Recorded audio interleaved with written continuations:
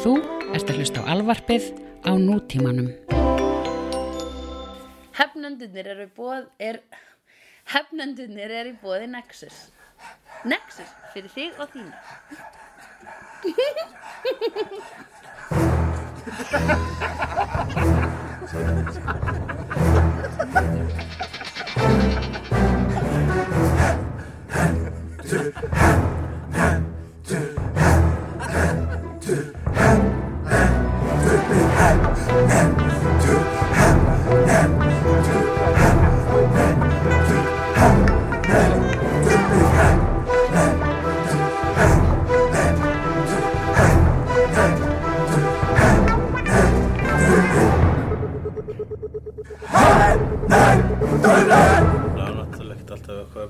Má ekkert að vera að kommenta hvort þið en ég bara þetta Taste of Cinema er fínasta síða sem er með mjög mikið af góðum upptalningsgreinum þar sem eru telja upp myndir oft svona myndir sem maður ekki heyrt svona þannig að maður verið fróðari fyrir vikið. Já.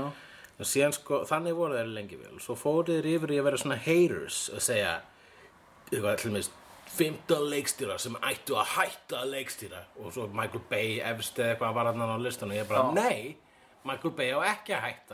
Eru viðbröðin þín að kommenta við þetta? Nei, ég hef aldrei kommentað nema þetta þegar þau settu grein sem var eitthvað 10 great performances by bad actors og þá fannst mér að vera bara svona ef að detta á þessi síðan var svo klassi einu sinni og hún detta í svona eitthvað hateration eins og hún Mary J myndi orða það. En þetta er einmitt ég með þetta love-hate relationship við comic book resources sem síðu vegna þess að þeir eru ógeðslega oft með mjög flottar lærðar greinar hvað er nú satt í þessari þjóðsögu þessa myndasögu eða þessa sjónvarpsseríu þetta atriði kvikmynd eins og bara núna nýverið I'm walking here sennan I'm walking here og Midnight Cowboy mjög fræðandi og skemmtilegt. Já, það tala bara vegna þess að þetta er improvisað atriði.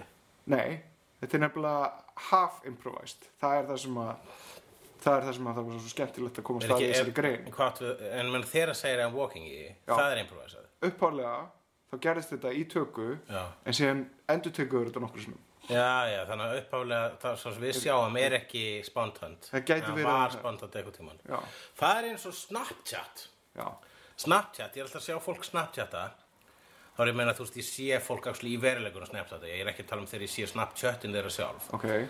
Það er rosa oft sem að fólk endurtekur það sem var að gerast. Bara svona, einhver kemur inn og kannski með kannski segjum að eitthvað sé partí við erum partí á svona við stelpurnar erum partí svo kemur eitthvað vinkona ykkar með kippa bjór og hún segir I bought some beer bitches og hún kannski rennir sér inn eins og Tom Cruise eitthvað og Tom Cruise á sokkunum og þá bara þú verður að gera þetta aftur og þá takur upp símann og láta hann að gera það aftur Þannig að hún endur sýnir það sem að var spontant þannig að það sem við síðan fáum sem sko neytendur á Snapchat er endur leikið atriði úr lífinu þannig að við fáum ekki bara sko upptöku af einhverju broti úr lífi annara heldur feikað dæmi. Finnst þér þetta að vera svindl?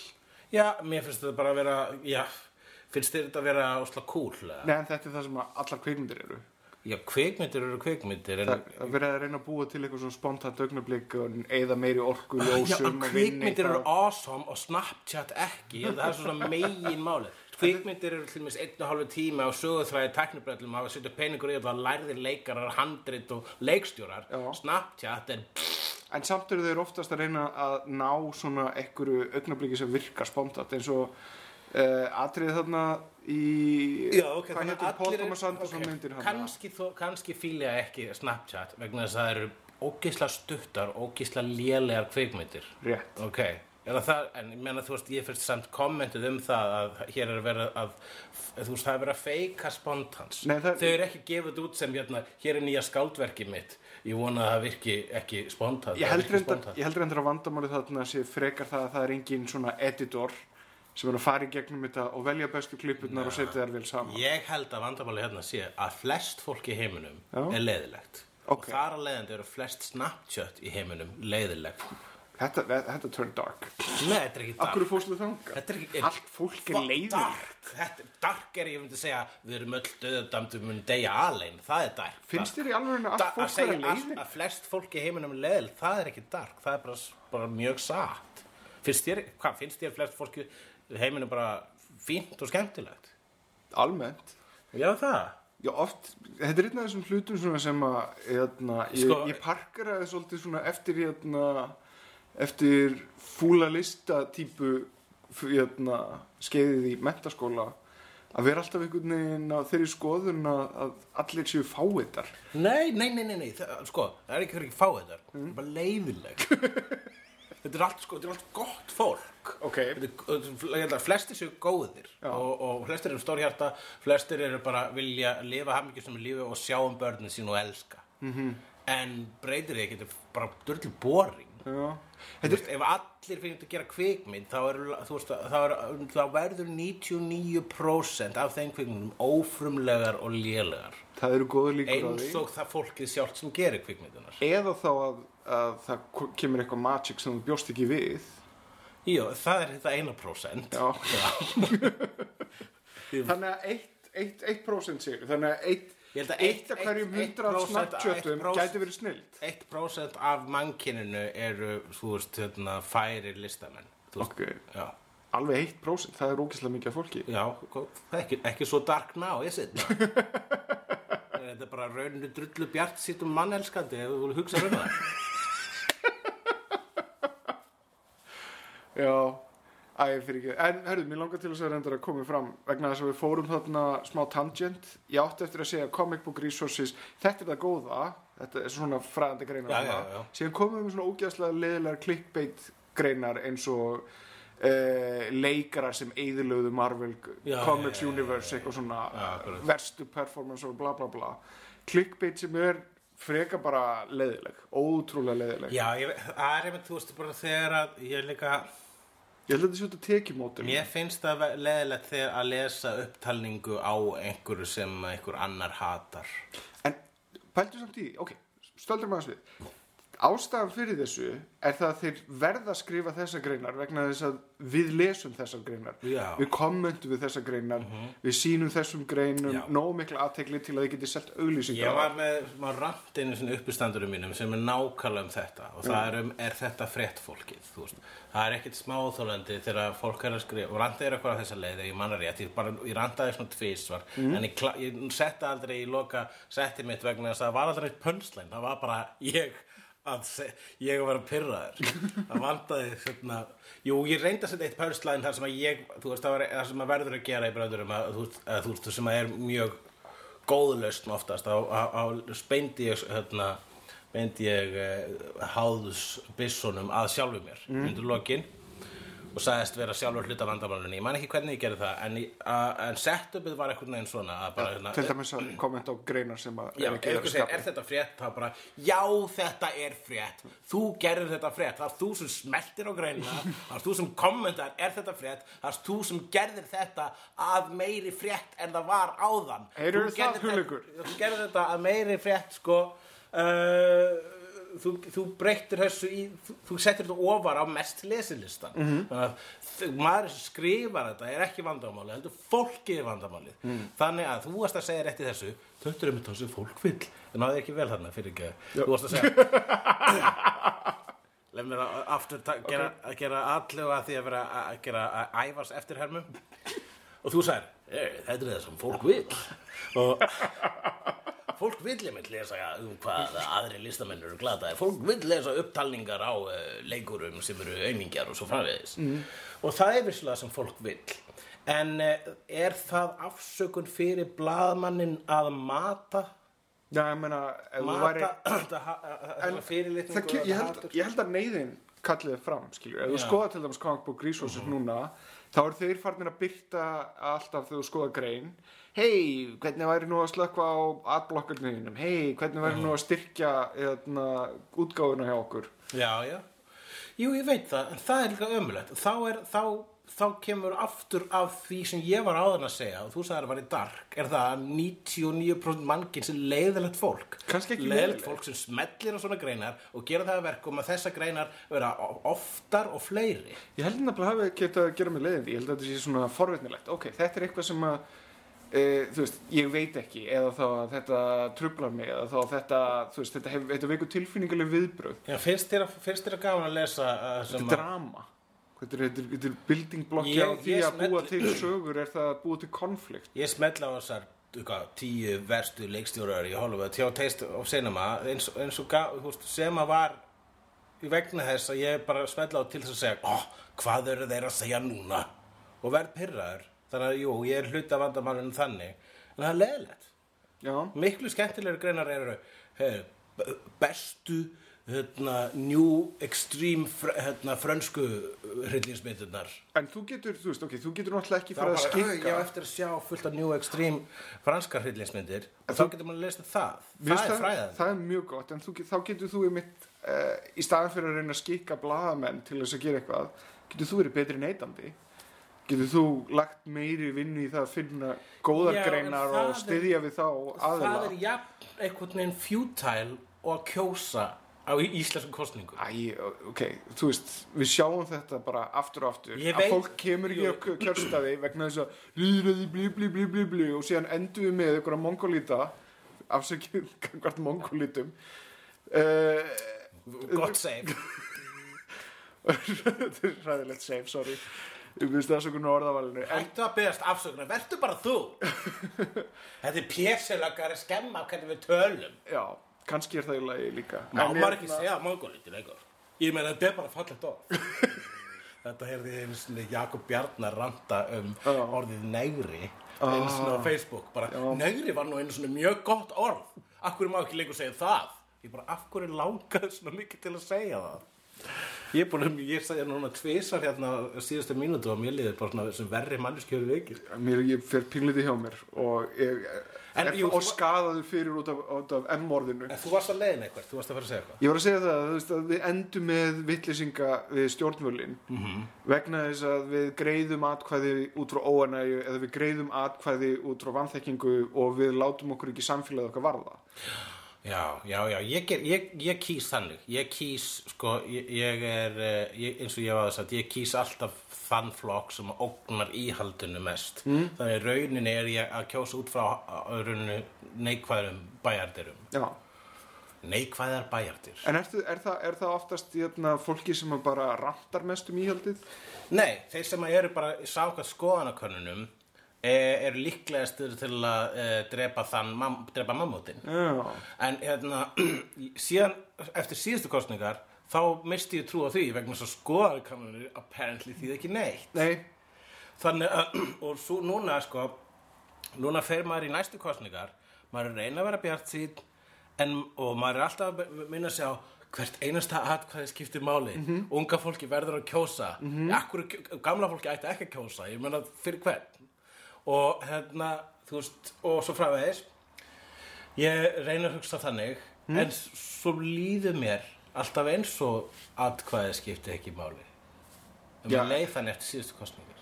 Tæknilega séð ertu hluti af mjög stóru mengi sem að velur fullt af fólki þannig að atkvæðið þetta er lítið en það skiptir máli.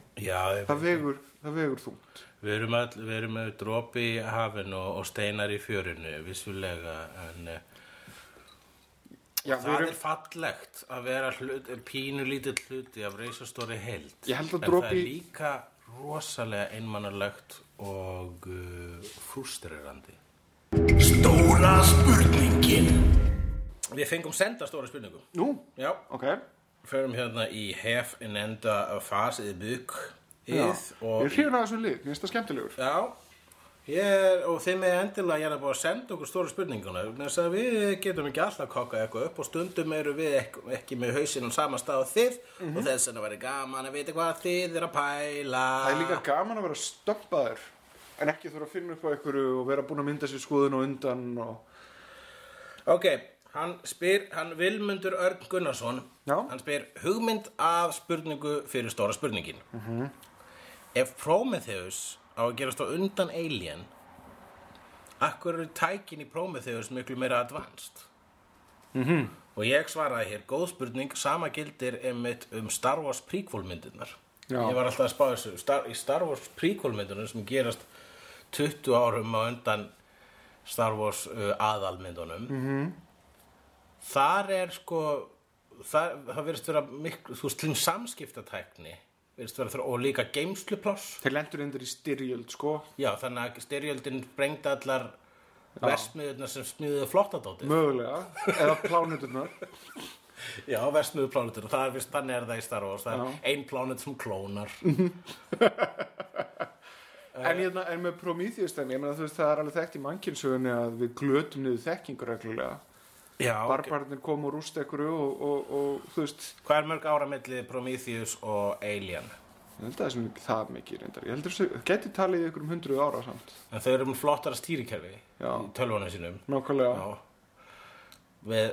Sko, Kannski er líka, sko, þú veist, svona viljandi retro tími. Viljandi retro, akkurat. Það var ásökun í Deep Space Nine þegar þau fóru aftur í tíman og fóru yfir í Original Series. Og þá var hún Jadzia Dax að dást af hönnuninni á þeim tíma bara, There we go. Ég elska 2003. aldar hönnun hvaða öld sem það er, ég byrðist afsökunar ef ég ruglaðist hér á öldum. En það er stundum ruglast maður á öldum í þeim ólgusjó sem maður er í núna sögum öldugangs. Ég meina, þú veist, það er hægt að búa til þessa útskýringu en ég held að þú veist, ok, við vitum náttúrulega hvað svarið er að þetta bara gert seinna. Já, ok, en við skulum svo taka nokkur dæmi hérna, tökum Star Wars. Þar í Star Wars, þá er atriði í prequel-myndunum. Er ekki samt alveg basic tæknin nokkurn veginn svipuð? Það er atriði í prequel-myndunum, þar sem að hann er að fara í eitthvað svona skjalasafn. Hann Obi-Wan, Ewan McGregor Obi-Wan. Og hann næri eitthvað svona kort af alheiminum sem er geymt í einu svona lípínlitli kúlu sem hann kastar upp í loftið og svo verður til svona þrívítar alheimur í kringum hann. Þrívítar galaxy. Þetta upplýsingar eru geymdar á eitthvað svona fljótandi hologramkúlu. En síðan bara 20 ára síðar eru allar upplýsingar geymdar á svona risastórum þungum harddræfum svo þú ert að brjótast inn í risatölvu til þess að sækja það eins og í Rogue One til dæmis. Þú veist, já. En ég meina, segjum svo að ég var að geyma leyni upplýsingar til dæmis dagskrá hefnenda október, 31. október þegar við höldum live hefnenda sjó og húrra. Já, þú ert að geyma leyni dagskrá fyrir það. Það get ég haft það á MacBook tölvunni minni og ég get líka haft það á svona venjulegum kubbi.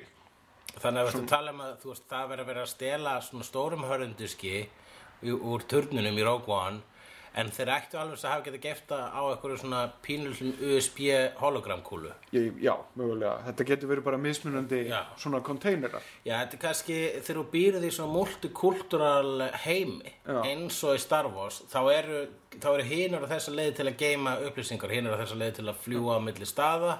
Kannski var þessi kúla svona USB-kuppurinn, þetta væri svona til þess að lána en síðan þú ferð inn í sjálft bókasafnið þar sem að original-kópíurnar eru geymdar, að það eru svona harðdiskar. Já, það meikar sens. Og það líka meikar sens að þá að þegar allur alheimurinn fyrir stríð sem gerist í lok prequel-mynduna þá er náttúrulega mjög mikið verið að fara í sparnaðaraðgerðir.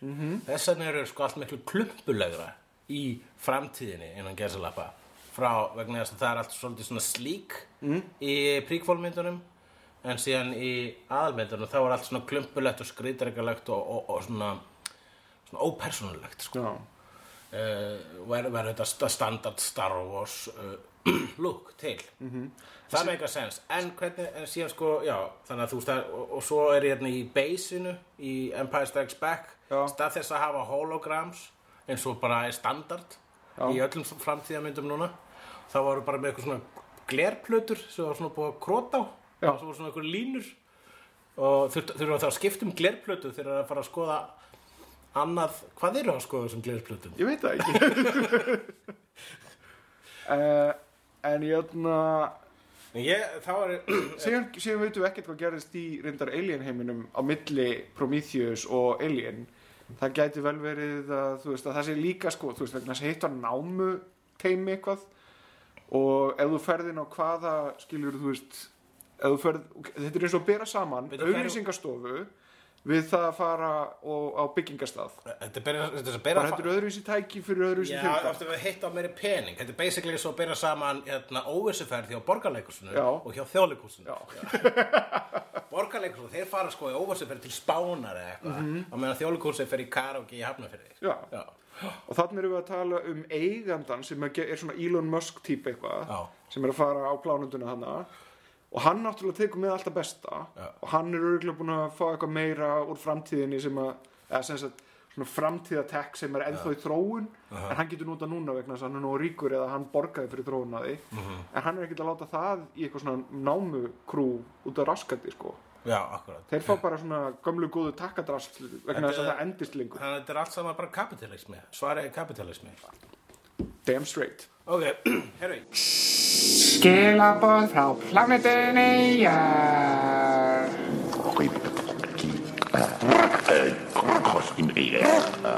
Sko, þessi skilaboð eru ekki frá plánetunni Jörð í þeim skilningi að þau eru frá jarðarbúa að mér vituðum. Okay. En ég fekk hérna skilaboð bara persónulega sem að mig langaði til þess að vegna þess að mér langaði til að svara þessu manni sem sendi mér hérna Sjáum til Já, það er maður sem sendi mér hérna spurningu og ég til mig ekki vera færan að svara á honum allavega svona, ég held að það sé sniðra ef að við svörum honum báðir vegna að þú ert klárari í svona málum heldur en ég áhugavert og áhugavert þú ert nú klárari en ég í mörgu hævar mér finnst þú svo klár þannig að taka tunguna úr raskandina á mér og kannski alla að bjóða mér út að borða fyrst sko, þetta er góð spurning og ég ætla að benda honum bara á að hlusta á þetta podcast til þess að heyra svarið við henni. Hún er svona hérna. Þú ert svona bransagur sem hefur komið alls konar sjónvarpsþáttum með einum eða öðrum hætti eða svo skils mér. Ég er að fara að pitcha þætti til RÚV. Ertu með ykkur pro-tips fyrir þannig? Ég fær stundum þessa spurningu. Hvað ég að gera til þess að koma að minni hugmynda? Hvernig á ég að fá fund? Bla bla bla. Já. Þú veist, hvernig kemur maður sér áfram í bransanum? Það er ógeðslega tricky vegna þess að það er ógeðslega mikið af verkefnum í þróun og mikið af verkefnum í gangi og þú veist, að byrja á nýju verkefni er skuldbinding upp á okkur 4 ár, 3 til 5 ár næstu. Þannig að þú veist, þetta er tricky. Það er ekkert gefins einhvern veginn í þessu. Það er auðveldast að koma ef þú hefur gert eitthvað áður en þetta er svona tvíeggja sverð. Þú getur ekki gert neitt áður ef þú Já, þannig þar get ég komið með uppástunum. Fólk hefur bæði spurt mig þú veist hvernig fólk sem vil gefa út bækur er að biðja mig að lesa það yfir, getur að lesa þetta yfir og aðtöðu hvort að ég geti komið og ég segi oftast bara, já, ég fyrstulega er örugglega ekki að fara að lesa þetta yfir vegna þess að ég mun gleyma þessum e-mail eftir 5 mínútur starting now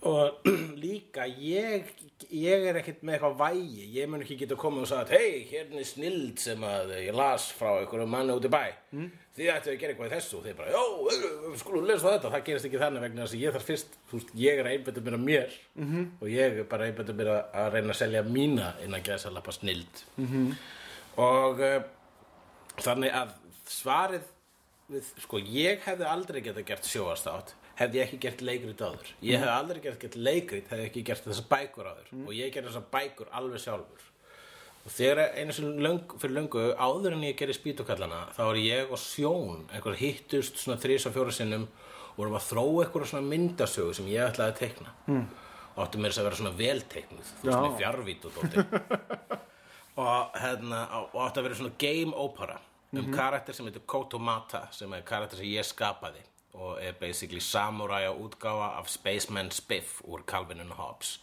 ekkert rosalega frumleg útgáfa, svona frumlegu karakter en svona svona klassisk stereotýpa game loner, game ranger eða hvað sem heitir. Ég get á móti bara sagt hvernig ég breykaði bransan. Já, ég ætla að klára það sem ég verið að segja. Og ég var ekkert að gefa, við vorum að skrifa söguna og þetta var flott og eitthvað og svo þegar við vorum komin áleiðis með söguna að spyrja Sjón já og hver ættum við að gefa þetta út, hvert ættum við að fara með þetta og Sjón segir, það mun enginn vilja gefa þetta út. Nei, það mun ekki segja já við þessu, við vorum bara að gera þetta sjálfir. Sem að þá var miklu sannara en það í dag. Í dag actually fólk með áhuga myndasögum allavega búin að opna augun fyrir þeim, þeir opnara fyrir þeim. Þannig að í dag eru forlög actually að gefa út íslenska myndasögur hér og þar, alls ekki nógu mikið en það allavega byrjað. En þá var það ekki fræðilegu möguleiki. Þannig að þegar ég fór með þetta veganesti í það þegar ég byrjaði að gera spýtukallana, þá var ég búin að slatta spýtuköllum og hugsa, ég ætla ekki að fara með þetta á neinn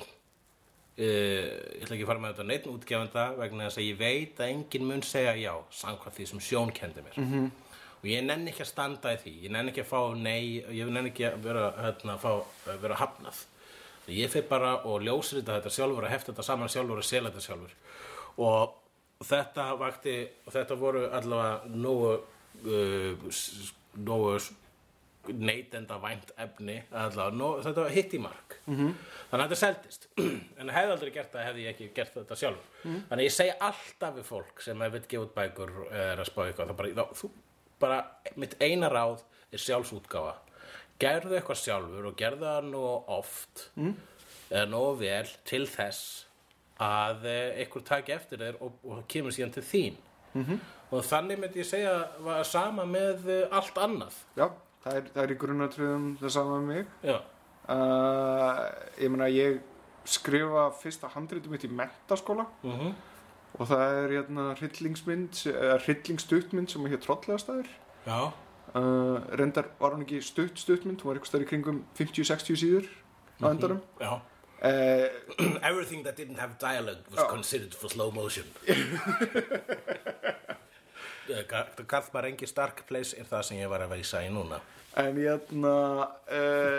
En síðan skilur þú veist þá sýni ég vini mínum Otto Geir Borgetta sem hafði verið í tengslu við strákana í Zigzag, hafði farið í hitt og þetta inn á handritanamskjána slíkt.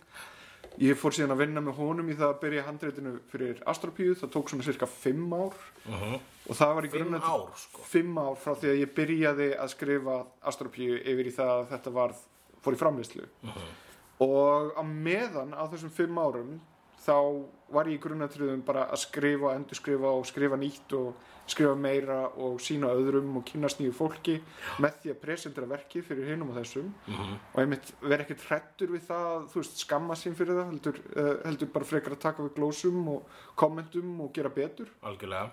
Sem að enda síðan með því að, þú veist, að já, fyrst náðum við að selja Astropíu,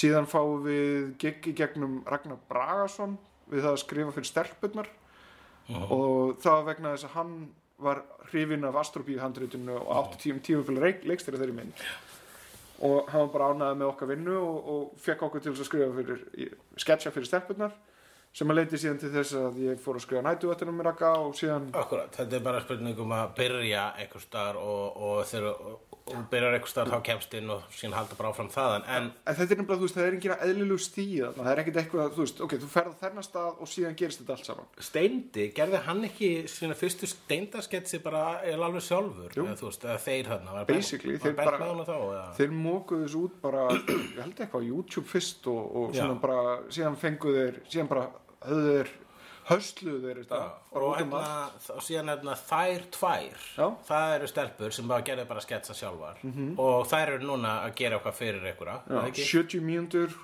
þú veist, það er svona það er ferðalega frá því að vera bara einhverju sjónvarpssetti yfir í það að búa til einhverja sketsa í þessu sjónvarpssetti þetta er, þú veist, þetta er hard fucking work. Já, bara, einmitt, það bara að vera duglegur og gera hlutina sjálfur til að byrja með. Vera bara algjörlega sjálfstæður til að byrja með öruggasta leiðin til að fá fólk til að hlusta á þig. Þú getur ekki mætt og ekki hafa gert neitt á fund og þá þarf að vera fucking brilliant hugmynd. Ég meina, ég held að við búum ekki í heimi þar sem hægt að koma algjörlega óþekktur og óreyndur á fund hjá einhverjum framleiðanda eða dagskrárstjóra og selja hugmynd sér svona. Það er reyndar hægt. Það er hægt en... Málið það að þú sendir þetta inn, til dæmis í sagafilm, ég vinn við það að lesa svona einsendingar. En ég meina það er alveg, þú veist, það þarf að vera gott til þess að það komist í kreðsuna. Síðan við lesum allt en það tekur ógeðslega langa tíma, það er langur listi og við erum að vinna við fullt af öðrum verkefnum þannig að þetta er ekki eitthvað sem að gerist eitt fyrir bingo og maður fær svar strax. Já. Og ef þetta er gott þá, þú veist, þá tölum við áfram frekari þróun og ef við treystum aðalunum til að vinna með þá fer þetta eitthvað stað. Ég til að mynda hrifnastur á þessari hugmyndafræði sem ég heyrði einhvern tímann að þú ert ekki að kaupa verkefnið, þú ert að kaupa manneskjuna sem er að gera verkefnið. Já. Eða, þú veist, fá hennar krafta. Vegna þess að það er það sem gerir þetta gott. Það er þeirra hugsun, það er þeirra leiða þessu. Og ef þú mætir á fund, ef þú ætlar að gera eitthvað, þá þarftu, eða þú veist, ef þú ætlar að reyna að selja eitthvað, þá þarftu líka að koma með meira heldur bara orðin í munnunum þínum, sko. Delivera. Þú ættu að koma með handrit. Fyrir heldur en seinna. Já, á endanum. En þú veist, maður verður að sjá skrifaðan texta til þess að geta metið það hvort þetta sé gott eða ekki. Ég veit það, og ef þú ert með góða hugmynd, þá er mjög oft gott líka bara að byrja að kauplaust að skrifa hana. Það er margir sem vilja, eru með hugmynd að þætti og vilja síðan fara með hana og fá eitthvað til að borga sig fyrir að skrifa hana. Ef þú ert ekki búin að gera neitt áður, þá ertu að fara að skrifa það ókeypis á eigin frítíma. Á nætuna þegar þú ert ekki að vinna eða eitthvað, menn þannig byrjuðu allir, þannig byrjuðu Tarantino, þannig byrjuðu allir. Ég meina Sam Raimi og Peter Jackson gerðu myndir í bakarunum sínum. Mér langar samt til þess að minnast það eitt, ef hann er að fara á fund til þess að pitcha, þá gæti hann frekar verið að spyrja hvernig á að pitcha. Já. Gæti það verið spurningin? Skal lesa spurningun aftur. Ég er að fara að pitcha þætti til RÚV, ertu með ykkur pro-tips fyrir þannig? Ok, þannig að þá er þetta snýst þetta allt annað. Hvernig á að pitcha fyrir fólk? Mér finnst þetta alltaf snúast það að vita hvað þú ert að tala alveg upp á 110. Það þarf að engagea við fólk, það þarf að finna svona... Þú ert að svara spurningum eins og hvað sér þau fyrir mikið, ef þú ert að pitcha með einhverju drama eða af gríni, eða bara einhverju leiknefni, þá þarf það að geta svara spurningum eins og hvað sér þau fyrir mikið locations. Já. Hvað sér þau fyrir þetta að vera langt? Hverja sér þau fyrir þetta til að myndu leikstýra þessu? Er þetta dýrt og ef svarið er nei, þá ertu strax komin aðeins lengra. Peningar. Location. Já, ef þú ert komin á þann stað að þú ert að pitcha þessu og sagt, þú ert komin í gegnum einhverju skilvindu með þetta. Já. Og þú ert með tilbúið handrit og svona og þú þarf bara einfaldlega að selja einhverjum hugmyndina þína að hún sé góð og hún sé gerleg. Þá skaltu einbeita þér að þeim hlutum. Já. Hvers vegna er hún góð? Hvers vegna tengir hún við fólk? Og hvers vegna er hún gerleg? Hvernig verður hún gerleg? Hvernig ætlar að framkvæmta? Það dugir ekki að svara bara, já, við bara ráðum eitthvað til þess að redda þessu. Þú verður að hugsa þetta lengra. Já, erum við búin að svara þessari spurningu? Ég veit það ekki. Ef við halda áfram? Já. Á hvað ertu að glápa? Á laugardaginn var þá opnaði ég Netflixið mitt og það voru 2 nýjir hlutir þarna sem var mjög spennandi. Fyrsta lagi The Meyerowitz Brothers sem er mynd með Ben Stiller og Adam Sandler. Leikstýra Noah Baumbach. Ok. Og ég Adam Sandler að leika í drama. Já. Og bara þrjusu fín. Ben Stiller líka, myndin ógeðslega góð. Þetta er svona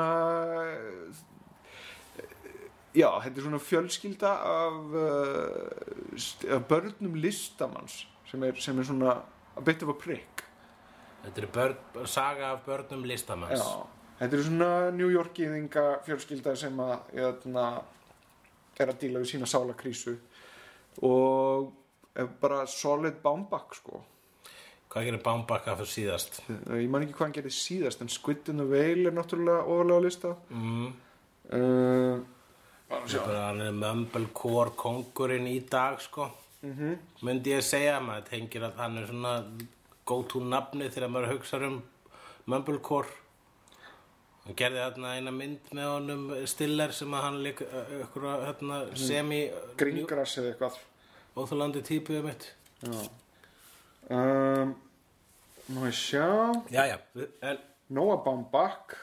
Ég ætla bara að ef ekki að reyna að forðast að Google Frances Ha sem er frábær. Akkurat, ég hef ekki séð hana en hún er svarthvít. Já, hún er rosalega góð.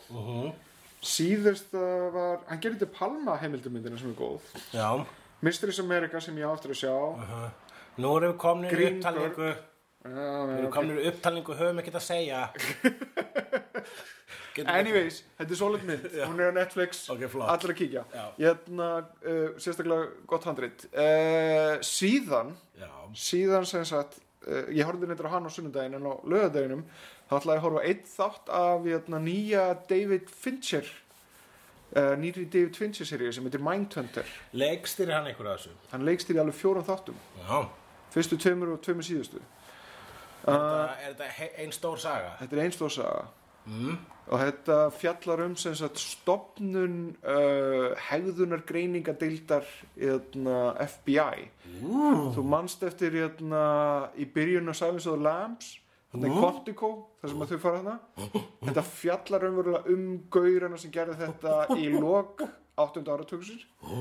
Og hvernig, þetta er basically, þetta eru gaurarnir sem að fundu upp hvernig á að prófæla og hvernig á að taka viðtöl við raðmorðingja. Og þetta er það, þetta fjallar það. Þetta er ógeðslega gott. Ég endaði á því að horfa á þetta í 10 klukkutíma straight. Og kláraði seríuna og komst af því að næsta sería kemur ekki fyrir mögulega 2019. Ég er seldur, ef þú heyrðir kannski á mér. Já, ég ætla að tjekka á því, en ertu búin að tjekka á Big Mouth? Nei, ég er ekki búin að tjekka. Ég hræddi Big Mouth, ég veist þetta svo... Stíllinn? Já, nei, ekki teiknistíllinn. Teiknistíllinn er eins og eitthvað krakki hafi teiknað þetta sem er 13 ára. Já, en trailerinn fannst mér skífi. Bara svona, það var eitthvað pungur í þessu sem ég fílaði ekki. Þetta er mjög kloppalegt, sko. Já. En mér finnst það gott. Ok. Þetta er þarna í aðal hlutverkum, þeir sem tala fyrir aðalpersónurnar. Þetta er sko bara krakkar, ákveði krakkamengi í svona, hvað er þetta gamli krakkar? Ég ætla að vera 12 og 13, þetta er á kynþroska aldrinum. Sko. Eina sem ég veit að er Nick Kroll Já, Nick Kroll og John Mulaney leika svona bestu vinina sem er svolítið þungamiðjan í þessu, sem er athyglisvert að þeir eru, já, þetta er ekki eina samstarfi þeirra, þeir eru líka gamla kalla í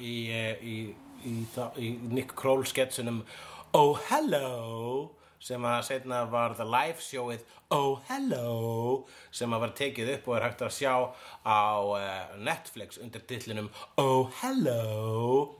Og það er frábært. Það, Oh Hello, er alveg stórkostlegt, sérstaklega vegna þess að þegar ég horfði á The Kroll Show, sem er æðislegir sketsaþættir, þá var það mínir minnst uppáhaldsketsar voru Oh Hello. Ég bara, koma aftur þarna, oh, hello, gaurarnir. Ég skil ekki hvað er pointið með þessu brandara, hvað er svona að fyndi við þetta. En síðan þegar ég var búin að sjá þetta alveg 5 sinnum, þegar maður sá 7. sketsin með, oh, hello, þá var alltaf, it's growing on me. Og svo byrjaði ég að horfa live show og bara, þetta er einhvers konar snild og ég veit ekki einu svona af hverju. Það sem að þetta Big Mouth er, og það er basically verið að gera grín af því sem að gerist í hausnum og á líkömum ungra krakka. Gelgjuskeiðs. Á gelgjuskeiðinu, okay. Já, á kynþroska skeiðinu. Og það er náttúrulega botlaus brunnur af gríni. Þetta er mjög kloppalegt og grottarlegt. Er mannvonska í þessu? Mannvonska, það er hvað skilgreinir þú sem mannvonska? Ég er svona óþægilegt grín á kostnað annara, eða er þetta einlægt? Er þetta einlæg rannsókn eða einlæg skoðun á þessum fyrirbæri? Það er náttúrulega sko, þetta gerist í mjög grimmu umhverfi sem er gaggó. Þannig að, jú, það grín á kostnað annara en það alltaf karakterar að gera grín af öðrum karakterum. Það ekki verið að láta okkur það ekki... Er þetta allt tippagrín eða sjónarmið kvenna? Þetta tippa og píkugrín. Það tippa og píkugrín? Já, þetta bæði tippin og píkurnar. Já. Fá að njóta sín. Ok. Svo góðu gríni. Já. Gengur, eins og góðu gríni gegnir sæmir eins og góðu gríni sæmir. Ok. Nú, svo horfði ég líka á þætti sem þú mæltir með sem heita Inside Number 9. Já. Og ég er búin að horfa á fyrstu 2 seríurnar og síðan fyrstu 2 þættina í 3. seríu. Mér þykir þetta rosalega gott þegar að þetta náttúrulega anthology, þannig að hver þáttur sjálfstæður. Grín frá þessum 2 af gauðrunum. Þetta það besta sem þið gert síðan lík. Já, ég myndi segja það, besta sem þið gert síðan League of Gentlemen. Þegar að þættirnir eru góðir þá eru þeir frábærir. Þegar að þeir eru sístir eru þeir ágætir. Já, það mjög gott. Það mjög gott batting average. Þannig að þú veist, ef ég ætti að vera nitpicka þá var stundum twistið svolítið obvious frá upphafi, sko. En þegar að það ekki obvious þá það æðislegt. Já, en mér finnst síðasta sísonið, 3. sísonið, vera besta sísonið. Já, það byrja líka ógeðslega vel. Nú, svo sá ég myndina Colossal. Já, hún þrjusufín. Það gott take á kaiju forminu. Kaiju eru japansk uppfinning. Já, þetta eina bandaríska við tökum sko, Japansdalurinn pælingunni frá King Kong, en þá erum við að tala þegar stórt skrímsli rústar stórborg. Leikstýrð og skrifuð af Nacho Vigalondo. Já, sem að gerði Time Crimes. Já, hann mikill snillingur. Og hér ég mæli með því að hafa upp á stuttmyndunum sem hann gerði. Það eru örugglega einhverjar til á YouTube. Ég geri það. En hér segir frá sem sé henni Anne Hathaway sem leikur alkohólista. Sem kemst að því að hún á slæmu tímapunkti í lífi sinu, búið að segja henni upp, búið að dömpa henni og hún komin aftur í bæinn sem hún bjóði þegar hún var ung stelpa, lítil. Og svo allt í hennu kemst hún að því að á ákveðnu tímapunkti þá tekur hún yfir líkama skrímslis í Seúl sem á rústar Seúl. Já, þegar hún á ákveðnum stað þá líkamnast einhvern veginn hún sem kaiju. Þetta með staðin aukaatriði, en það sem hér sko analógin bara að þetta bara alkohólisma og óheilbrigt lífverðni og hvernig maður á að hafa stjórn á sínu eigin lífi. Nákvæmlega. Maður á að hugsa afleiðingar gjörða sinna og svo framvegis. Sett í svona rosalega flottan skrýmslabúning. Ég mjög gaman við búum að tíma það sem einmitt verið að sameina eitthvað sem á yfirborðinu lítur út eins og mumblecore en síðan líka bara full on hardcore kaiju mynd. Mér finnst það gott stöf. Svo horfði ég á nýju Star Trek þættina. Já. Og þeir eru að mínum mati góðir, en það ekki allir sammála það. Ertu búin að sjá það? Já, mér finnst þið góðir. Mér finnst það, sko ok, ég bara búin að sjá fyrstu 2. Mjög solid, en mér finnst oflítið trekk í starfinu mínu. Aðeins svo mikið Wars. Já. En að því sögðu, ég ekki búin að sjá, mér finnst þetta eins og forleikurinn í Battlestar Galactica. Fyrstu tætunir eru bara set up. Já. Vegna þess að vera að segja hvernig stríðið við Klingon að byrjaði. Já.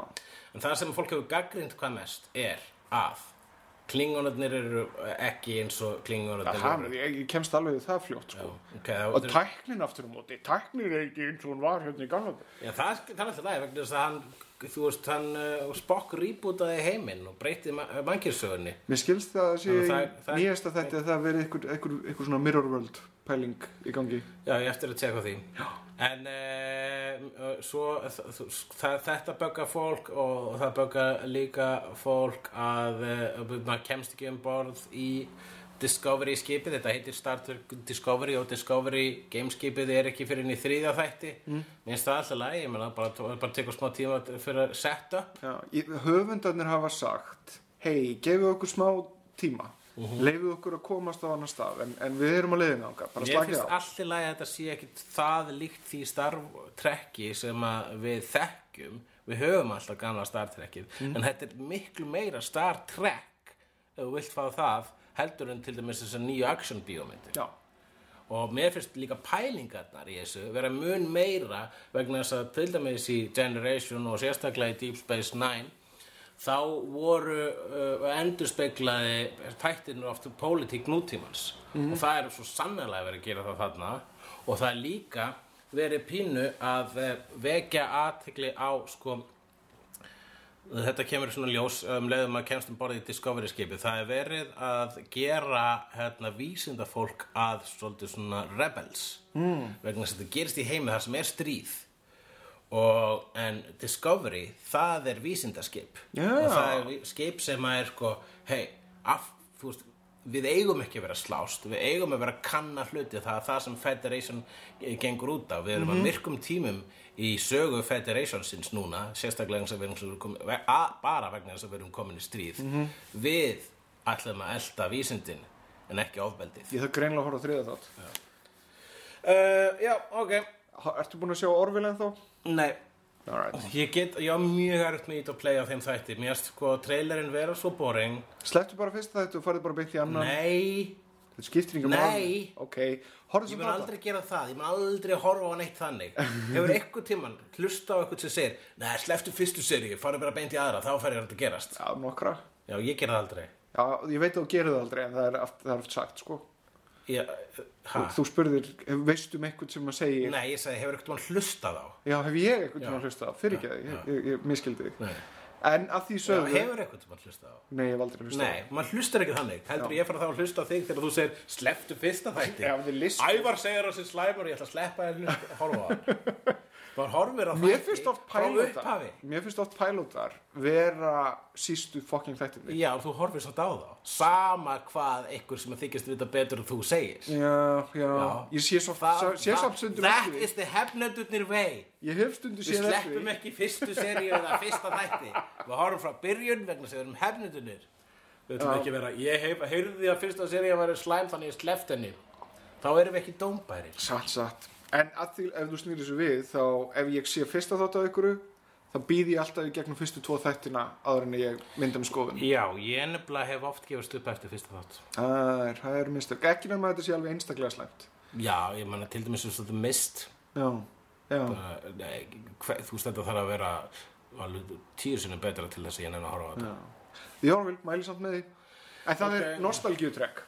Já, ég er nefnilega, það er líka annað. Nostalgíu. Discovery hafa fengið gagnrýni að fara að vera með ekki nógu mikið nostalgía. Já. Kannski er það bara í lagi. Ég meina að trekk má líka alveg þróast. Á tímum þar sem að við fáum hvort er allt Next Generation og allt Original Series og allt Deep Space Nine og meira svo Voyager, allt Star Trek eins og að leggur sig ókeypis, eða þú veist, svo gott sem á Netflix. Þurfum við nostalgíu Star Trek?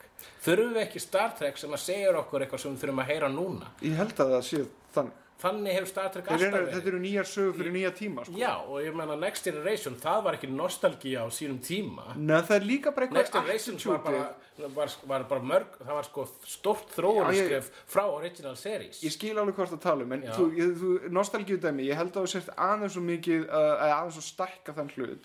Vegna þess að það eru nýjar sögur og er náttúrulega ekki Star Trek skilur, þannig að það er alls konar hluti sem Já, leifast. ég með það tala um Orville, ég gleymdi því. Já, ok, fyrir ekki. Ok, við erum að tala um fuck it.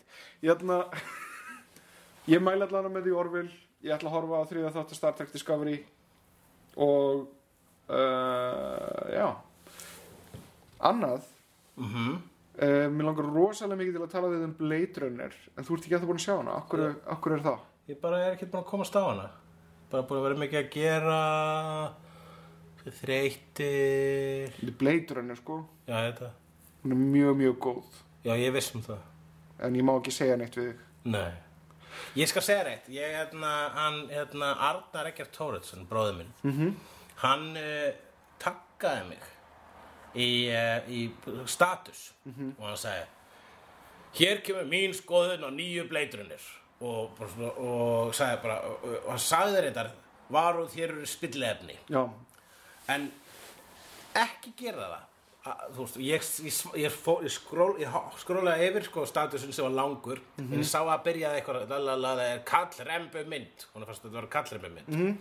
og ég bara fór beint í kommentu og sagði vinsalegast taggaði mig aldrei í neinu sem að spoilar mynd. Nú mun ég turn off notifications og untagga mig. Endaði síðan á svona passiv-aggressífu góðar stundir hjarta. Og ég fekk strax samvinskupið yfir að ég vill ekki bara að untagga mig og slökta notifications á þess að segja eitthvað, en ég var greinilega bara það er eitt fátt sem spillir skap í mínu meira en spoilerar. En nákvæmlega þessi setning, þetta karlremmu mynd. Já. Ég hef skoðanir á þessu. Þú hefur skoðanir á þessu? Dríðið að horfa á þetta. Já, þú hefur skoðanir. Ok, hvað er meira? Ekki neitt sérstakt nýtt sem ég er búin að sjá. Ef við kannski að fara í málefni dagsins eða eitthvað. Ok, hvað er málefni dagsins? Málefni dagsins. Ertu með eitthvað? Ég veit það ekki, hvað er eitthvað svona frétta á þínu lífi? Hvernig gengur með þetta ADHD-dæmi til dæmis, eða? Ég var að sækja greininguna á hann. Já. Hjá sálfræðingnum, svo ég geti farið í fyrramáli til geðlæknis með greininguna. Ég skil ekki það hverju ég þurfti að sækja hana á pappír. Kannski hefði alveg getað komast hjá því, en ég gerði það ekki. En þetta er bara nákvæmlega ástæðan fyrir því að tæknin í Alien er ekki svo sama og í Prometheus. Er það nákvæmlega ástæðan fyrir því? Já, sumir vilja bara einfaldlega hafa hlutina basic og einfalda og svona jarðbundna. Þannig að þeir sem er í... Ég er að reyna að búa til einhverju tengingun hérna milli, ég veit það ekki. Þetta er reyna að koma með svona callback. Jú, þetta er vissulega rétt, en ég held að það, já, þetta er nú ekki skemmtilegt málefni dagsins. Nei, það er það ekki. Ef við kannski að tala bara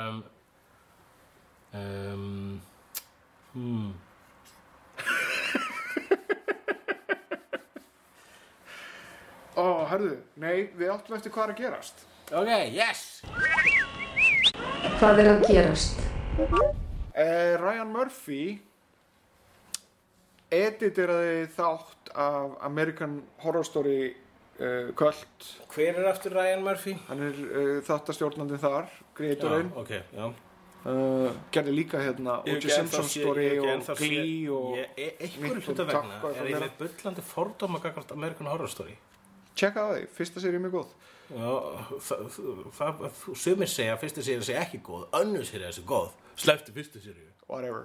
Horfðu bara á þetta, ég held að þetta sé up your alley. Þetta er svona... Hvað er þetta margir þættir í seríu? Hæ? Hvað er margir þættir í seríu? Það er eitthvað slattið, þetta er alveg svona... Hvað er þetta svona 24 þættir í seríu? Gæti hugsast, já. Nennis ekki. Horrorin er þarna samt, sko. Já, og þetta er mikið af þessu. Þetta sé horror fyrir fólk sem fílar ekki horror. Nei, það er eitthvað við það sem segir mér það. Þeir eru samt meira að nota horrorin sem svona pólitík eða svona ágreining. Ég er nefnilega búin að heyra fólk segja, ég fíla vanlega, ég meika ekki horror, en mér finnst American Horror Story mjög gott, sem að er bara, sem er aðvörunarmerki fyrir mig. Já. Myndaði þína eigin skoðuna, horfðu á þetta bara. Ég horfði að byrjunum á fyrstu seríu og það var svo mikið eins og spoof af horrormynd að ég gafst upp. Ok. Það var svolítið eins og bara svona sukkurbræður var að gera horrormynd. Þetta er náttúrulega svona heightened dæmi eitthvað. En allavega hann editaði þátt út af Las Vegas shooter málunu. Vegna þess að hann þótti það ekki viðeigandi á þeim tíma. Þetta sýndi þarna einhverja skotárás. Já. Hvað finnst þér það? Já, sko núna eru þessar skotárásir þar eru nánast daglegu viðburður. Já. Í einum American Horror Story þátti þá var svona Columbine sem sagt vísun. Já. Þetta er daglegu viðburður, svona skotárásir. Kannski ekki alveg að þessari stærðagráðu, en ok. Nei, en það er bara tímaspursmál, þetta er bara, it's accelerating. Þannig að veruleikin er meira horrific heldur en horrorinn sem er að dressa það. Ég held að þau ætti ekki að ritstýra svona löguðu. Þetta var gert sko að það var tekin burt saga einu svona myndasaga sem Warren Ellis skrifaði fyrir Hellblazer. Það var ekki gefið út sem að fjalla school shooting eftir Columbine. Sömuleiðis líka eftir Columbine var heill Buffy þáttur tekin að dagskrá sem var með adressaði school shooting og bara ég held að núna er komið tími til að fólk hætti að aðlaga sjónvarpið að sorg dagsins vegna þess að þetta er eins hræðilegt að vera að segja það, þá er þetta sorg dagsins og það kemur næsta dag eitthvað verra. Það virðist vera þannig. Þegar ég segi dagar er ég náttúrulega ígja for dramatic effect. Eitt með þetta, það sem þeir gerðu var það að þeir styttu þáttinn framan á þættinum til þess að draga úr einhverju. Það var í broadcast-útgáfunni en síðan var hann aðgengilegur óklipptur líka. Okay. Þannig að þegar þú fórst á, ég veit ekki hvað þetta er, FX eða eitthvað, þegar þú gast farið á síðuna þeirra það gast að horta þáttinn óeditera. Mér finnst það svolítið svona sniðulaust að þú veist, þegar þú ert með eitthvað sem að fer bara út í loftið þá má alveg sína smá tillitssemi en þá þarft ekki að fórna neinu ef þú gerir aðgengilegt þá getur svo sem vill leitað uppi Já. Það var þetta byrjun ég var að gera live þátt á Australia daginn og ég var svona bara óvart byrjaði að tala draum sem ég hafði átt kvöldið áður þar sem ég dreymdi og slúpp ekki verið að drepa gamalt fólk. Jesús. Já, ég var svona fastur inn í einhverju vitt sem var líka raunveruleika þáttur og ég var að elta upp í gamalt fólk og drepa það svo það dræpi mig ekki. Okay. Það var alltaf einhvern svona, þetta var líka svona feral gamalt fólk, það var svona eins og vilt dýr og allsber. Þetta er endur horrorhugmynd sem á eftir að gera vegna þess að hvað er meira creepy heldur en gamalt fólk? Jú, það er... Ef það myndir hreyfa sér hratt? Ef það myndir hreyfa sér hratt, já, akkurat. Jú, það var cool hugmynd að þetta en ég tók eftir að fekk ekki mikinn hlátur eins fyndu það og drepa gamalt fólk svona vanalega og ég hugsaði, þetta er örugglega skotárásum að kenna. Too soon, kannski að segja svona grín. En síðan sagði ég fréttum það að Nintendo gæti verið að vinna í því að gefa aftur út Game Boy Classic. Já, þau bara gefa út, þú veist, bara svona gömlu útgáfana. Já, svona eins og þau gáðu út Nintendo. Ég dilja á einhverjum minn á bara Game Boy. Já. En það er nefnilega að þau gáðu út Nintendo Classic. Já, Nintendo, já. Þannig að það er bara svona lítil, þú veist, bara það sem allir leikirnir eru í og eitthvað svona. Já. Mjög snetti útgáfa og þeir eru vist að græða alveg tonn á þessari nostalgíu. Já. Member Berries alveg á fullu. Member. og já, það er sem sagt einhverjar fréttir það. Þetta getur verið á döfinni hjá Nintendo. Mér finnst það bara gott að blessa, ekki ætla ég að kaupa það en það er örugglega mun verma mörg nostalgíu hjörtin þarna úti. Síðan er ég með 3 fréttir í röð sem að ég veit ekki rassum en það getur kannski verið eitthvað áhugavert í þeim. Okay. Fyrsta lagi Detective Pikachu kvikmynd fer í tökur snemma á næsta ári. Já, ok, ertu með... Ég veit ekkert meira þetta en það. Er Pikachu Detective? Já. Er hann sérst að rannsaka eitthvað mál? Pikachu Holmes væntanlega? Sherlock Pikachu? Verður það með Ash og vinum sínum að lesa mál? Mögulega, ég veit það ekki. Ég veit ekki neitt um þetta. Ok, næsta. Dead by Daylight er svona slasher horrorleikur þar sem að 4 geta spilið í einu og hann kom út held í maí eða eitthvað á þessu ári og þú leikur sér morðingja og er að myrða á og það getur verið Ég heldur maður dreift eitthvað svona Já, þessi leikur er til og þetta er svona survival leikur þar sem þú getur verið saman í herberginu og spilað á móti og eitthvað svona og verið þú veist að reyna að fela þig frá morðingjanum þú ert að reyna að leika morðingjan eða þú getur verið morðingin og þeir eru búin að vera með Mike Myers og síðan einn annan og fullt af einhverjum flottum morðingjum Þetta er spennandi, ég var til í hann að leik Freddy Krueger á leiðinu þangað þannig að þú getur fengið að drepa sem Freddy Krueger eða verið drepinn af Freddy Krueger Já, þú veist, you had me at Michael Myers Ég held að ég myndi frekar verið að Michael Myers og jafnvel Jason frekar en Freddy Krueger Freddy Krueger er fín Já, gott að Jason er svona líka, ég veit ekki Freddy Krueger finnst mér alltaf vera svona tilheyra annari deild af slasserum heldur en þessu jarðbundnu slasserum eins og Michael Myers og Jason þeir geta ekki galdrað og ekki einu svona Chucky þó að Chucky sé búinn til af göldrum hann getur ekki galdrað sjálfur en fucking Sko það sem að, en Freddy, hann kemur inn í martraðina þannig að þetta leikurinn þá ekki bara breytast töluvert og gerast inn í martröðum og þar af leiðandi gerast í einhverjum furðu heimi þar sem allt getur gerst. Hver veit að ég geri það nákvæmlega? Þið þurfa að gera það þannig, þið ætla að gera þetta rétt. Já. Og síðan síðasta er það bók með stöfum. Philip Pullman er að gefa út framhaldið af His Dark Material, fyrsta bókin The Book of Dust, serían heitir The Book of Dust og fyrsta bókin því kemur út 19. október og einhvers staðar held ég að sé aðgengilegar síður, fyrstu síðurnar til lestrar. Ég hef aldrei lesið þetta þannig að ég veit ekki neitt þetta, en sást þú myndina His Dark Materials, Golden Compass? Já, það, já. Þetta er vist mjög mikið og flott stöf um katólsku kirkjuna. Fólk sem hefur lesið þetta segir að þetta sé drullu fucking gott. Og svo heyrði ég það að það væri að fara að gera sjónvarpsþætti hugsanlega eftir þess. Það væri að vera að þróa sjónvarpsþætti og það er ætlið að gera þetta rétt vegna þess að þeir klúðruðu víst myndinni feitt. Var ekki einn af American Pie-görunum að gera þá mynd? Ég bara veit ekki. Anyways, ok, síðan er ég með 3 sem við gætum haft skoðanir á. Aha. Fyrsta lagi þá er Tron 3 í þróun. Sure. Með Jared Leto. Sure. Jared Leto er svolítið hataður. Hann er svolítið hataður, já. Já, hatar þú hann? Ekki nefn í viðtölum.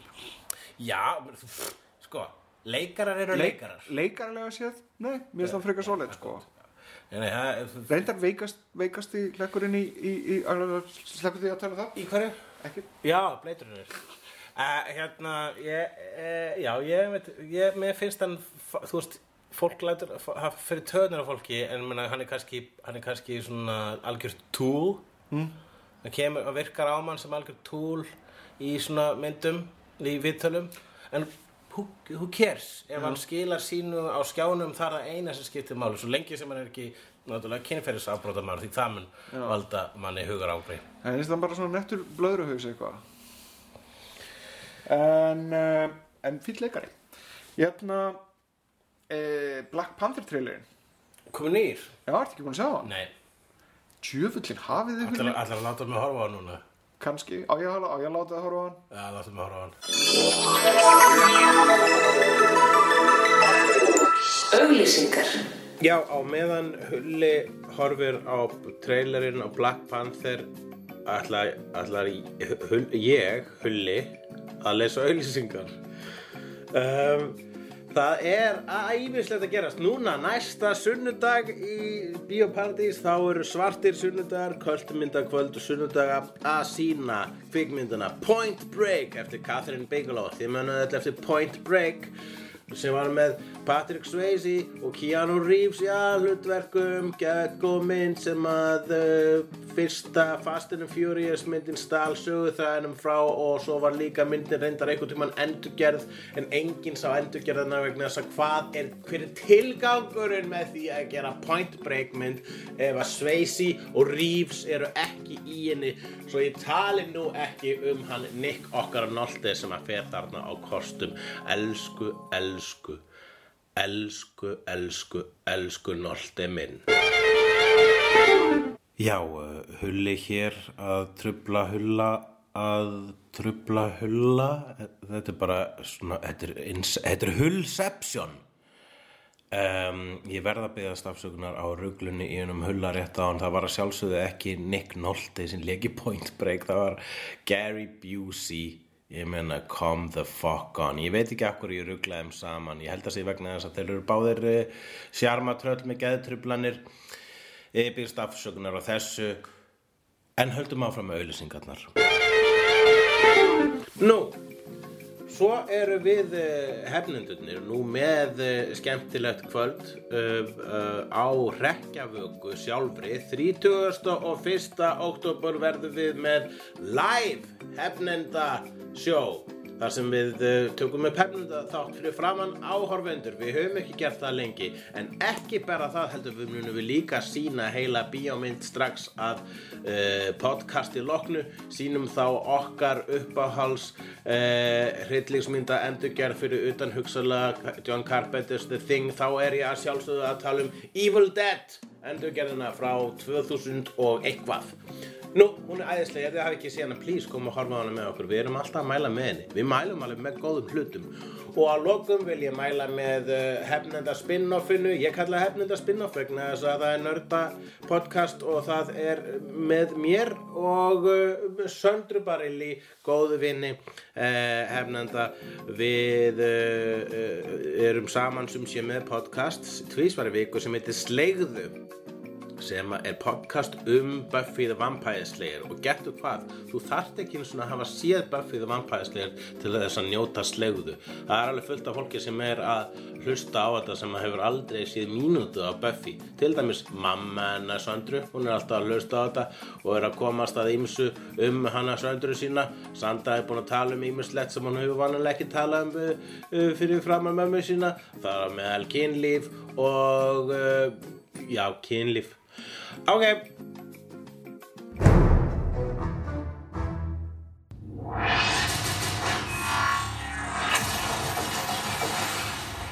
The revolution will be live.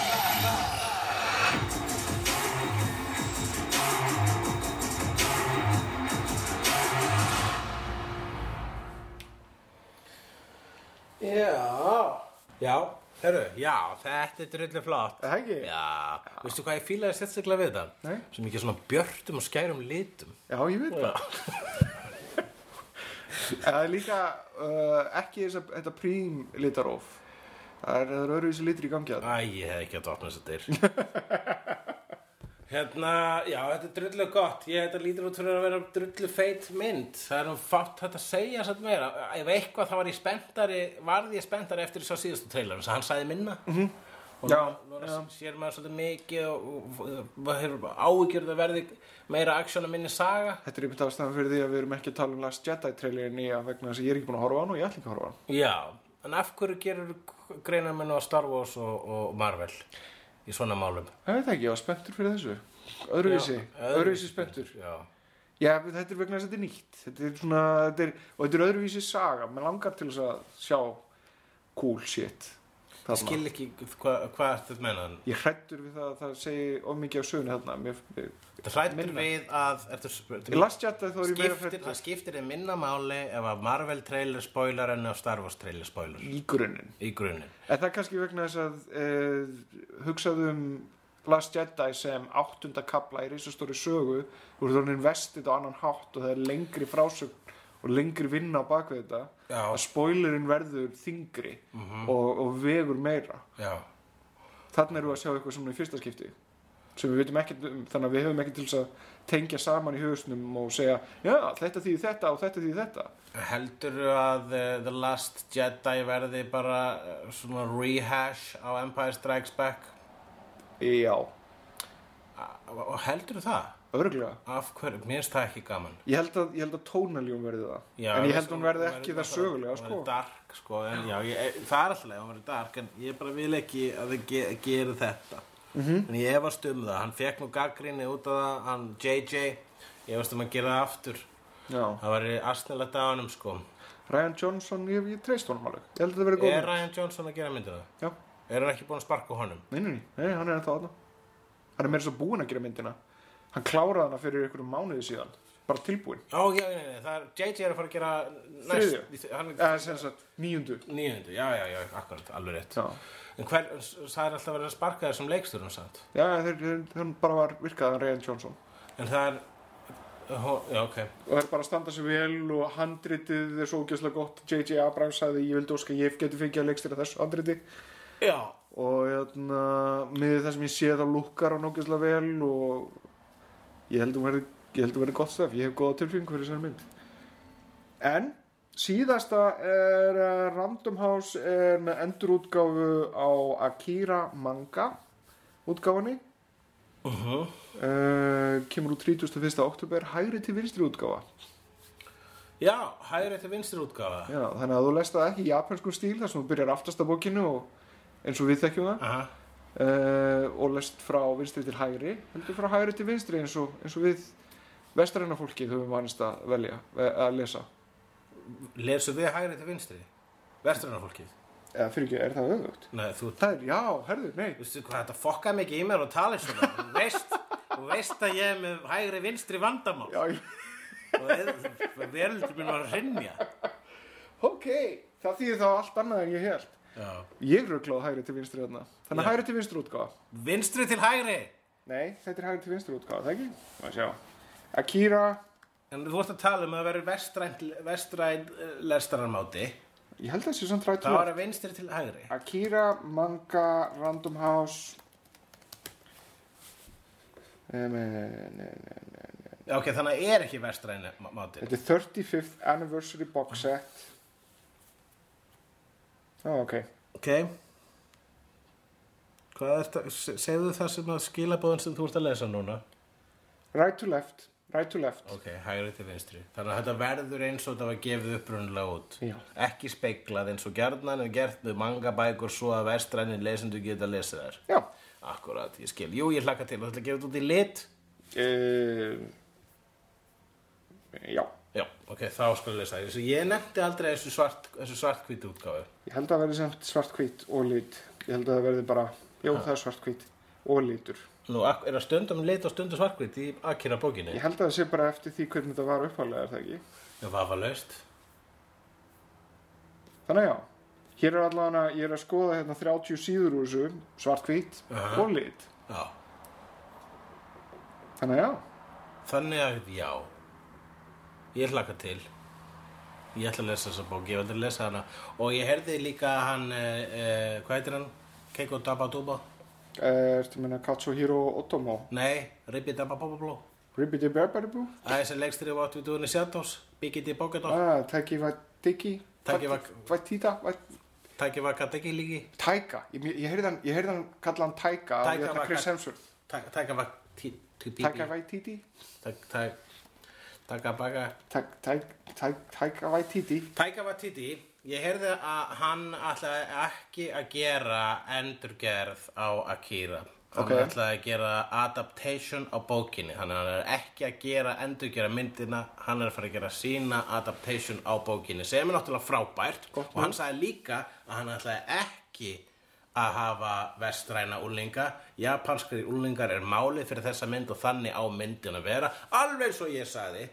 Og svo sagði það þannig að þetta myndi þá líklega ég get alveg séð þá vegna þess að þetta er svo risastórt verk Akira og bíómyndin, teiknimyndin hún er bara brot úr stóru sögunni þannig að kannski ætti þetta að vera bara trilógía eða eitthvað. Þetta gæti verið byrjunin á stærra verki, sko. Já. Það væri flott, sko. En þá er spurningin, munu þessir japansku úlingar í myndinni hans tala japansku eða ensku? Ég vil bara sjá þetta á japansku. Það er ekki bara vegna þess að jú, það er vissulega ákveðin traditionalisti þegar kemur þessu sögu vegna þess að þetta er svo flott. Segi ég á þess að hafa lesið söguna, hafi bara séð bíómyndina. En það er skrítið þegar mynd sem eins og manstu þarna Memoirs of a Geisha mér ást sú mynd var eitt stór fíll í herbygginu bara allir að tala ensku og síðan voru sko, hún gerist í Japan en þau voru leiknir bara af svona hinum þessum asískum leikurum, bæði kínverskum og alls konar sem að, ok en það er bara eitthvað við það að þau bara I remember when I first was a geisha og ég er ekki að kaupa þetta ég er ekki að kaupa að þau tala öll ensku og það verður eitthvað feik við það ef að þau krakkarnir í Neo Tokyo tala ensku ekki nema Neo Tokyo sé, þú veist, framtíðaborg þar sem að krakkarnir eru búin að taka upp ensku hvað, á bara næstu 3 árum þá, eins og gerist 2019